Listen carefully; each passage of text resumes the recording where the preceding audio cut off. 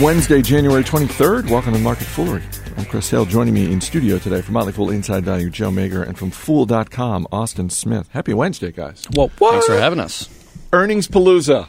I love it every time it comes around, and we are in the thick of it now. We're going to talk about Coach. We're going to get into McDonald's latest quarter, but we're going to start with big tech, and that means Google. Fourth quarter earnings came in higher than expected. Shares up more than 6% this morning, Joe Mager, and I know we talked about this on Investor Beat yesterday. This was your one to watch. What did you make of the quarter? I'm guessing you weren't expecting it to be this good. No, it was a good quarter. I was happy with cost per click coming in at a better drop than people expected. So what's been happening at Google is they've basically been trading down on the average price that they get for the ads that they sell in exchange for more clicks.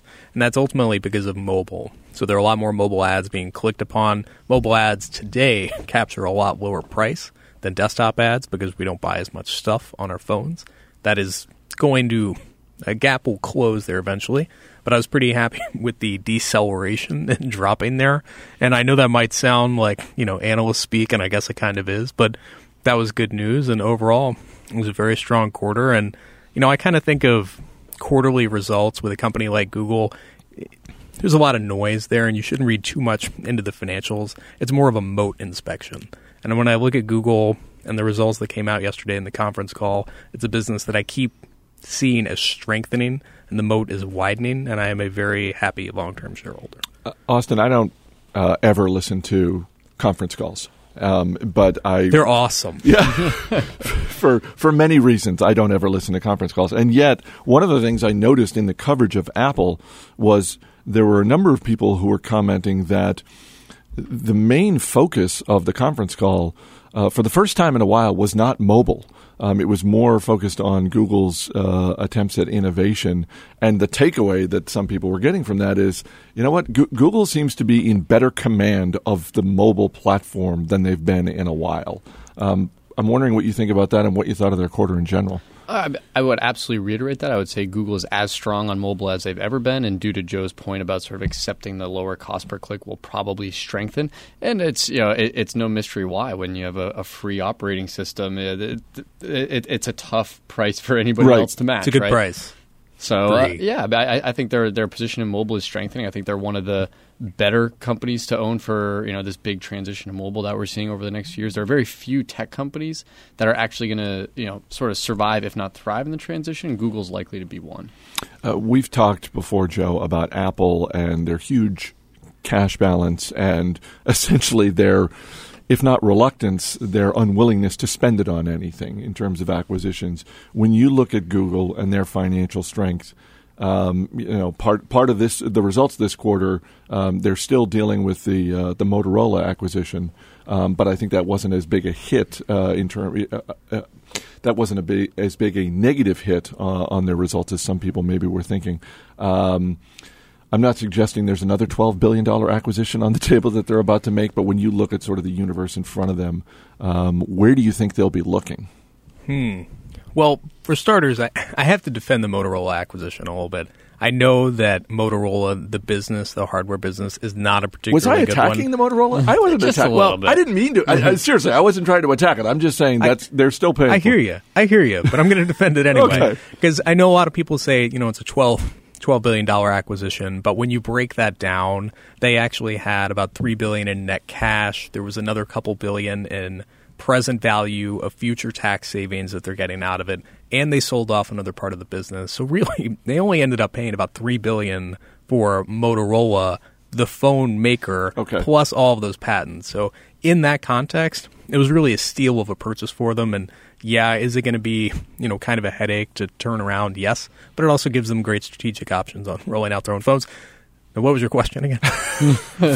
Do you see them making another acquisition anytime soon? And if so, of note, and if so, is it going to be down that same road? Is it going to automatically be something in the mobile space, or Would they make a wild stab at a social play like Twitter? Because they have been, and you've long been a champion of Google Plus. Yes. But they continue to whack away with Google Plus with some level of success, I suppose. Yeah, I mean, I think that you're going to see more tuck-in acquisitions, and you're going to see more acquisitions like an ITA, the travel search, that basically plug into the massive platform that they have.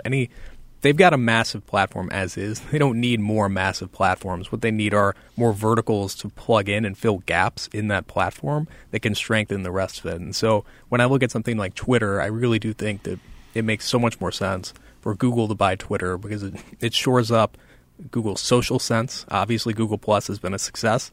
Even if people are just now kind of coming around to that, it's been a pretty big success. But Twitter would definitely round that out. Twitter is much more mobile friendly. That's where Google wants to be big. Google needs to shore up real-time news. Twitter could solve that problem. And there's a lot more, frankly, I think they could deliver a lot better product on Twitter, better monetize Twitter. So I think it would be a natural fit, something along those lines, instead of another hardware company. Austin, do you own shares of Google? I do. What do you think of the stock right now at this price? Obviously, it's having a good day. And by the way, congratulations to you both on that. Thank you. I mean, I like Google today, and I think to Joe's point earlier, when you look at Google, it's much more of a moat assessment, and Google's moat is most definitely widening. So when you say, at today's price, it's much more, it doesn't seem grossly overvalued to the growth that they're getting, and they're a strengthening company. So I'm happy with them today. I'm a happy shareholder. Joe covers them in much more depth than I can, so maybe he can say what percent the price is over or undervalued. But as a company with a moat and at the multiple that they have, I love them. Still a value? Yeah, I'm working through the valuation update. I've been busy in the last 12 hours, and I was just digesting the news. I don't think it's a screaming buy here. I've liked it at other prices, and it's a volatile stock. And if you're patient, I think you'll be able to get a good one. But that said, I own it. It's a core stock at inside value, and it's probably going to stay that way for a long time. You can add Coach to the list of retailers having a rough holiday quarter. Shares down more than 14% this morning after second quarter results showed weak sales in both the United States and in Europe. Austin, tough day for Coach. Very tough day for Coach. As a Coach shareholder, it basically counters out any gain I got from the Google pop. Balancing out the Google. There you go. Back to zero. It was not a good earnings release. There's no doubt about it. You can't sugarcoat it, but it wasn't 15% bad, right? It was. You think this is an overreaction? Absolutely. This feels to me like a very big knee-jerk reaction. And we saw there was no mystery that it was a weak holiday quarter for a lot of retailers. We've seen data come out from MasterCard. Crocs came out just a few days ago and said they had a weak holiday quarter. This is nothing new, and in many ways, this expectation should have been built in. And what we saw was flat North American sales, strong Asian sales, and weak European sales, but not necessarily glaringly nothing terrifying. Coach still has a couple bullets in their chamber. They didn't resort to discounting like a lot of retailers in the past have, which is smart because Coach has one of the very few durable luxury good brands, and that at the first sign of trouble, they're not going to sacrifice it and throw it under the bus by discounting it just to make some quarterly number. So it was bad, but the sell-off seems exaggerated to me. And I think as a long-term story, that this is something you have to tuck into your understanding of where Coach is being positioned, but they still have a lot of potential to run in Asia, and particularly with their expansion of men's products that continue to do well. I think they saw a 12% gain in their I know I could use a handbag. Yeah. It's a Merce. Are you fishing for a handbag? Is that it? Well, I don't know. Everyone at the company loves Coach pretty unanimously, and it's a great brand. And right now at, 15x earnings, I don't think that's a rich price for a company with the brand cachet that it has. Why do you think there was that overreaction, though? Because to your point... I've got a but in there. Oh, okay. Go ahead. Okay, so the but is that I am a little worried when I hear them start talking about wanting to be more of a lifestyle company. When I hear lifestyle, I totally agree with Austin that it's really important for a brand like Coach, which is top shelf, that they avoid discounting. Right. When I hear lifestyle, that means we're going to try and leverage the brand. And in a sense, that's good because you're going to make a little more money off the Coach brand, maybe a lot more money. But what you're doing is ultimately kind of diluting the brand if you're not careful. And if they go too far off the deep end with, Merces and belts, shoelaces. There are points where you can go What is too a far. merce? Is that a purse for a man? A male It purse. is a male purse. It's like the manzier. Oh, that's just a terrible The word. bro. That's just a terrible word.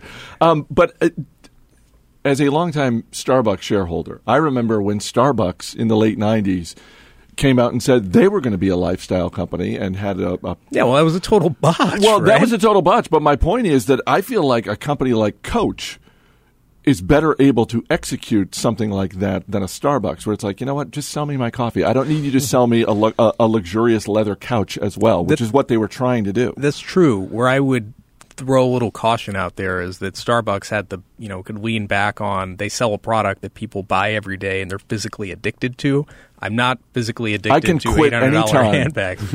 But, it's a high repeat purchase item that Starbucks had go in there. So there was a little more security. If I was paying 15x earnings for a Starbucks or a Coach, I would definitely take Starbucks just because of the visibility of the earnings. By the way, that was a lie. I can't quit coffee whenever I want.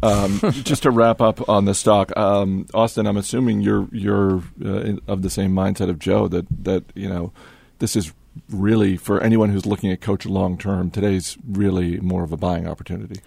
If you like Coach long term, today's definitely a buying opportunity. Now the space is getting more difficult, right? Michael Kors is coming on strong. They've put out a lot of great products that are well received.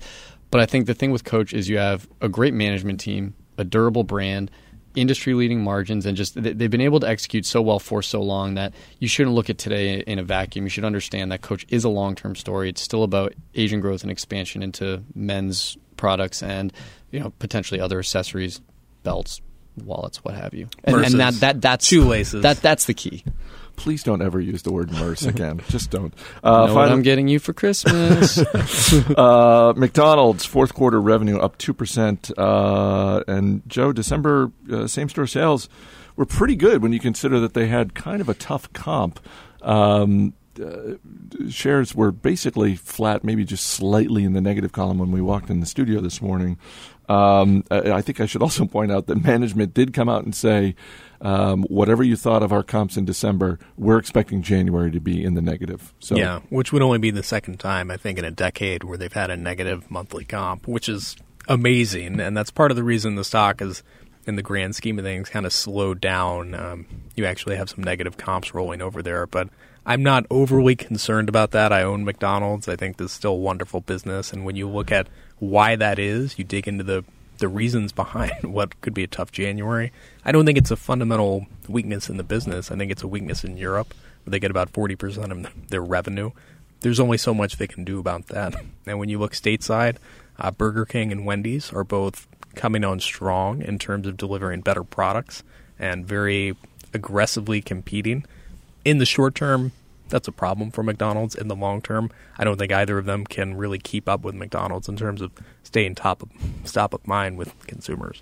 Austin, when you look at these type of restaurants, are these the kind of stocks that interest you? And if so, why or why not? McDonald's is basically the only stock in this space that interests me. Starbucks to some degree, but I'm also a McDonald's shareholder. I'm a big bull on them long term. I like McDonald's just because they reached an inflection point years ago where nobody else is going to catch up to them.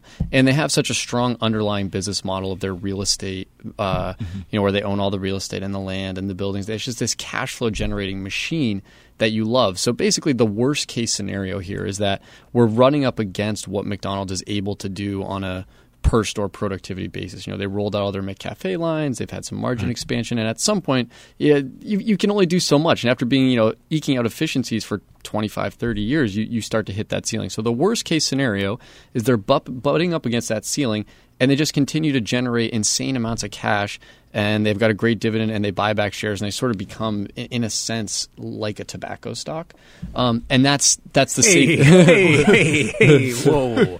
And that's the safety net, right? So if that's the worst case scenario, is they just continue to churn out huge amounts of cash and pay a great dividend and buy back shares, that's fine. What do you mean when you say like a tobacco stock? That they're killing. No, I'm sorry. that it's just this. Shut this off. Turn this off. Mac, shut it down. That you have this really reliable cash flow generating machine that just provides enormous amounts of free cash flow that you can just pour back into buying shares and paying great dividends. And you don't need to see a lot of top line growth to get outsized earnings growth when you have that sort of supersized, Austin. Supersized. I would not go that far. I went there. Your words, not mine. As I mentioned, Joe, they had a good December, particularly against a tough comp. It can't be a coincidence that that's when they rolled out the McRib, right? I mean, my takeaway, and I'm not a shareholder, is just never bet against the McRib. Yeah, it kind of reminds me of that Clash of the Titans movie, a few years ago with Liam Neeson. He doesn't break out the Kraken often, but when he does, he's like, release the McRib. You got to be judicious when you roll that thing out. I think that's probably true because the McRib strikes me as one of those things like, yeah, every once in a great while, sure. It benefits from just a limited release, whereas if it was available all the time, it would just sort of lose its appeal. In the executive suite, they actually have a break glass in case of emergency box, and there's a McRib in there. Austin Smith, Joe Magyer, guys, thanks for being here. Thanks. As always, people on the program may have interest in the stocks they talk about, and the Motley Fool may have formal recommendations for or against. So don't buy or sell stocks based solely on what you hear. That's it for this edition of Market Foolery. Our producer is Matt Greer. I'm Chris Hill. Thanks for listening. We'll see you next time.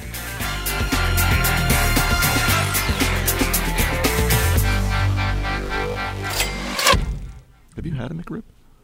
No. I've never had one. I got to be honest. The concept grosses me out a little bit. They look disgusting. I don't understand the power that they pull. I mean, but they are. They're a force on the McDonald's menu. Maybe it's in part because we live in a place where there's really good barbecue.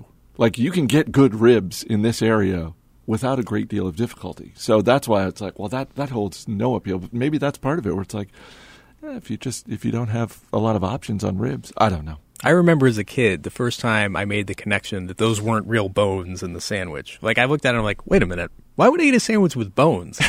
Oh, those aren't bones? Well, how did they... I don't want to know that. Yeah. That's where you just don't want to know.